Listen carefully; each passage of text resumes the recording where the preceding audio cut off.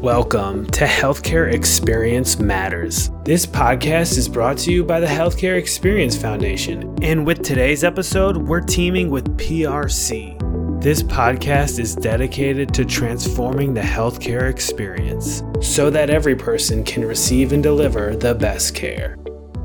Hello there, Healthcare Experience Matters listeners. Joining us again today is Dr. Deborah Zastocki. She is a coach with us here at the Healthcare Experience Foundation, and we are excited to have her join us for the second time. Deborah, for people that may have missed our first episode together, please just give us a refresher on your professional background. Great. And I really appreciate the opportunity, Casey, to talk with you again. And to reiterate, I'm very proud to be associated on the Healthcare Foundation with such professionals who are sharing a commitment to supporting and creating improvements in workforce engagement, patient engagement, and health system improvement. So it's such a nice shared community. So in my over 40 years of healthcare experience, I reflect upon it as lifelong learning. I began as a clinical nursing person in acute care, and then eventually progressed through staff development and adjunct faculty in nursing faculty. Then my career transitioned into hospital leadership, and then to being in acute care, but also with physician practices and community service lines. And then my roles eventually evolved to being a senior vice president, chief operating officer, and president of my organization and CEO for 11 years. We eventually joined a health system. And at that point in time, I became not only just the president, but also a system health executive.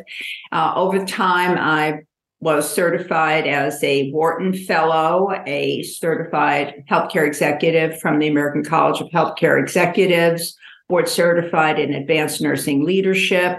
I've co-authored 2 books, published numerous professional journal articles, authored professional continuing education articles, and I'm a health and wellness coach as well as an executive coach.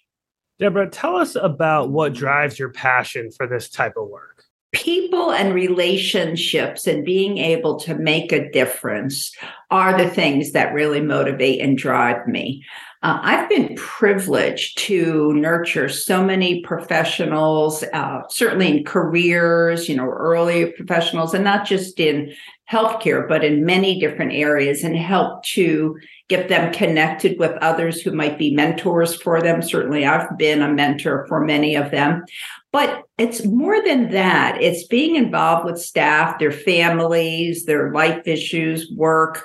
I've had people from environmental services, their grandkids coming in to see me about whether they should get a job in healthcare and what would it involve and that type of thing. So it's all of that little behind the scenes making differences in communications with people. But I'm also equally proud that some of the people that worked with me, I've mentored them successfully, and now they're presidents of their own organizations. So that to me is really exciting. And I always think about it as being one who creates an environment so that conversations can occur, and then there are processes that you can help people go through where either the person or the organization is able to move toward goals in a fulfilling way. And to me, that's kind of what gives me a great deal of passion. And I have to say, the best part of my day as in healthcare was always being with the staff and patients and providers and physicians. If it was kind of a crazy day, I'd go down to the emergency room and put warm blankets on people. It's just the little things that really make a difference in life. I'd like, though, to begin as we talk about this conversation with just a tiny reflective exercise. And I'd like to ask our listeners to just think about a time when they felt very motivated. What did it feel like what were those around you experiencing, feeling like, doing? What led up to this sense of motivation? What was going on? And what were the conditions that were occurring at the time of the motivation? Really connecting back and reflecting on those kind of situations, because I think that gives you a very good insight into the whole world of motivation and how that feels and how it occurs. And then you might also consider a time when you felt like you were a part of helping to create a motivating environment and inspiring others for motivation. What did you do? What did you say? What was going on? What kind of environmental supports did you put into place for people to feel engaged and motivated? So it's a great way to kind of get your head into the context of what we're going to talk about today. I love that. And I just want to start off kind of the second piece of our conversation here by asking you, why is it so important to keep staff motivated these days? Staff motivation is really essential for an effective functioning of our health system. A current survey, by healthcare leaders identified that 85% of the healthcare systems were experiencing allied healthcare workforce shortages. So not just nurses, doctors, providers, all healthcare workers. And that was pretty significant data too. And this is a recent study. I thought, I was so struck by that. And what that message really reinforces to us is that retention of staff is critical. When you have staff turnover, think about the cascade of events that occur. The person leaves, so then there's a loss, not just their physical presence, but, team members feel a loss of the person who's gone. So you've lost part of your support group. Then somehow the work has to be done that person was doing. So does that mean moving somebody from another work area, hiring a temporary person, having people do overtime, working extra, whatever, but there's disruption there.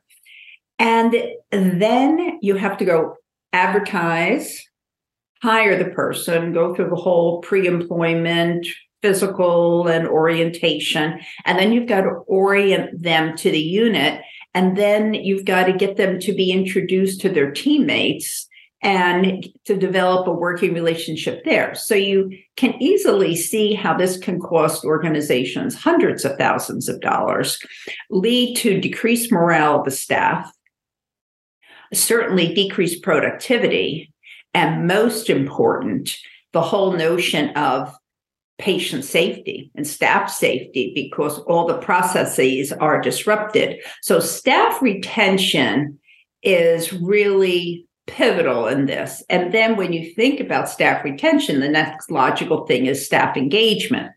How do we keep staff willing to put in the extra effort to do those little things because they are so committed to the organization, right? So that's kind of a part of it. Then another part is the safety component that I just touched on. Teamwork and communication have to be top priorities for patient and staff safety and all of the things that we do in terms of workplace engagement and involvement. And then, speaking of workplace, how do you help staff with the life-work balance? Is there joy to be had at work? Can you create ways of being at work where people feel joyful? And especially in healthcare, and particularly post-pandemic, so many people were just so stressed, which I'll speak about in a little bit. But in healthcare, we give so much to others. And so the workforce needs to feel like they are cared for and cared about as part of this whole piece. And I'm just trying to paint this big collage of a picture. Another component really is this whole notion of adaptability and agility. We have to think about, if staff are motivated, are they willing to approach work and life from a place of curiosity? Are they willing to go beyond their comfort zone? How do they kind of have a worldview of coming in and performing the work that's meaningful to them? And then in order for that to happen and reach our goals and really create a new healthcare delivery system, all of those things require that building relationships and trust and helping people feel psychologically safe to be able to contribute. So do you get a sense of how multifaceted this whole notion of motivation, staff involvement can really be so very intertwined? Yeah, definitely. And I want to move on to talking about some of the more difficult hurdles to overcome when it comes to keeping our staffs motivated. Did you want to touch on that? Sure. And there are many of them. I think we can all relate to the notion that the turbulence, the uncertainty, the frequency of change all leads to anxiety. Just the rate of change in and of itself can be anxiety provoking. And it seems like people can never feel settled or comfortable because you always feel like something else is changing. And so there's a sense of feeling off balance and like a hesitancy of, let me just kind of sit back and watch or wait for a little bit. And the rapid change we witness as a result of the pandemic, with roles and responsibilities changing, places where you did your work changed, and really literally overnight. And I think that staff felt like they were in roles and situations where they've never been before. It was not known, it was not comfortable. And this crisis mode event occurred for a prolonged period of time. So it really began to have staff kind of, again, a little off balance. And then going back to the teamwork part, our teams are where they're our support group. We support one another. So imagine if you're changing where people are working, changing the people who are coming into the work environment, the whole caring about each other and supporting one another, that whole process gets disrupted. And that can lead to people feeling lost, isolated, and at times with all this fast-paced activity, people feeling like, I just need to do what I need to do and get on with it. And that's really the opposite of motivation. It's just trying to do what you need to do to get through.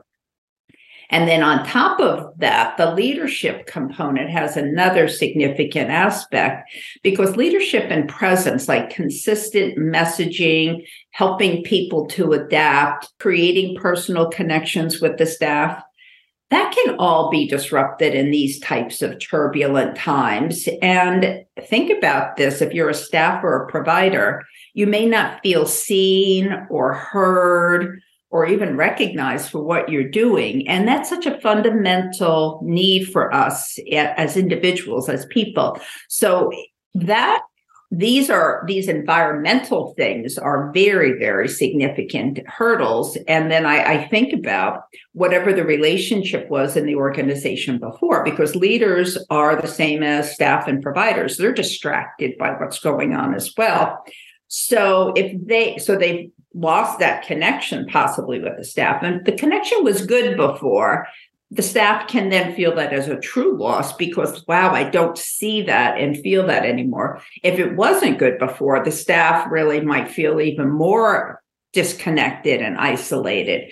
So I want to talk a little bit about strategies, but this part about the staff engagement is really, really important. And again, of course, we know change is a source of stress. And what I've just talked about can also lead to fatigue, burnout, feeling like you're not psychologically intact or safe. So there's a whole ripple of effects that can go on.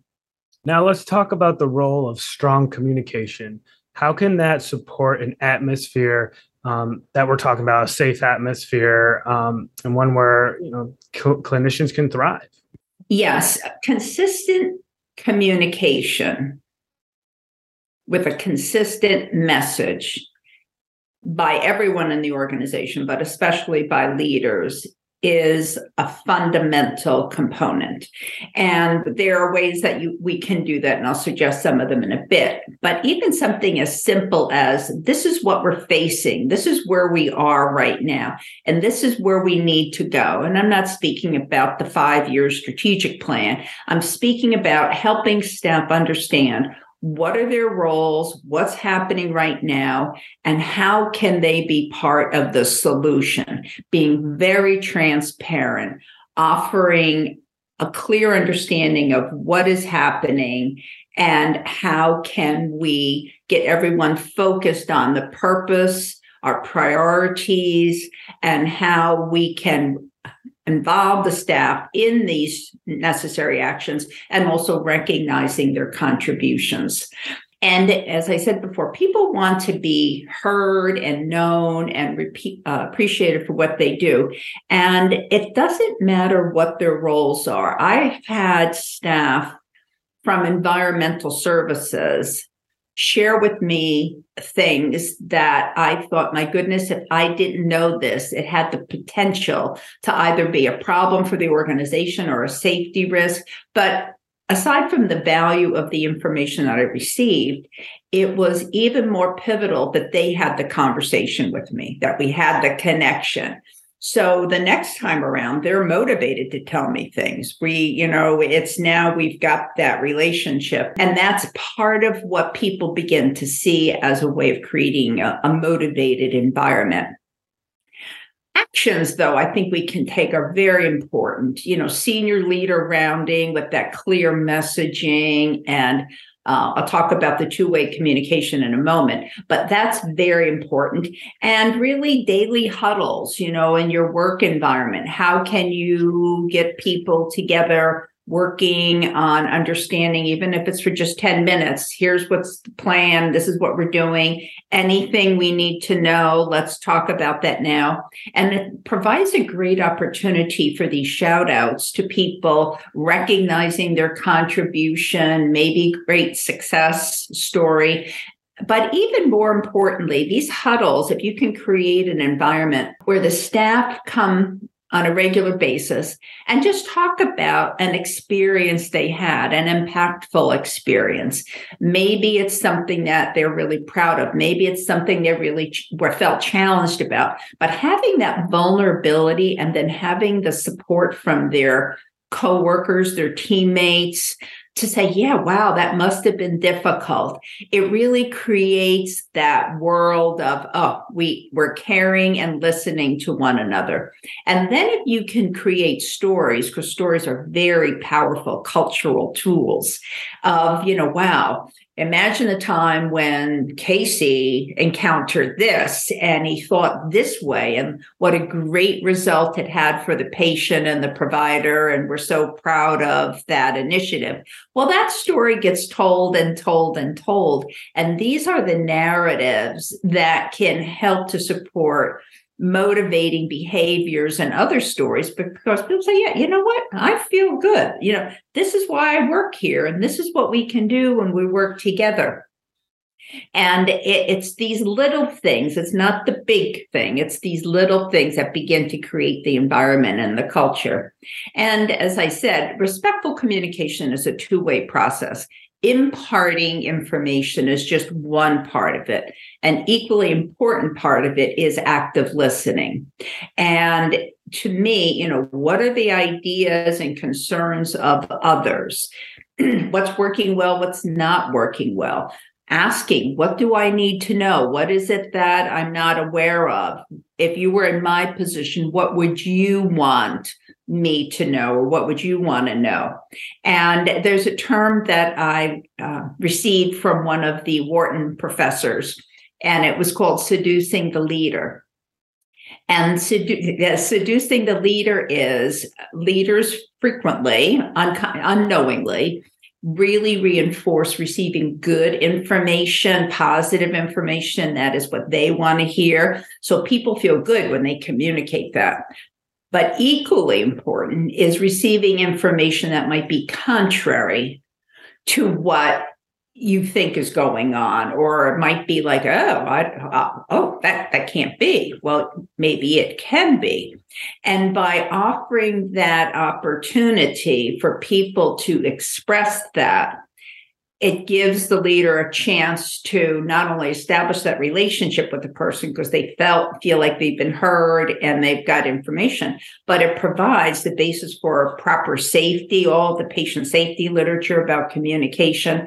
And it helps the organization not go down a path that is not supportive of where they need to go.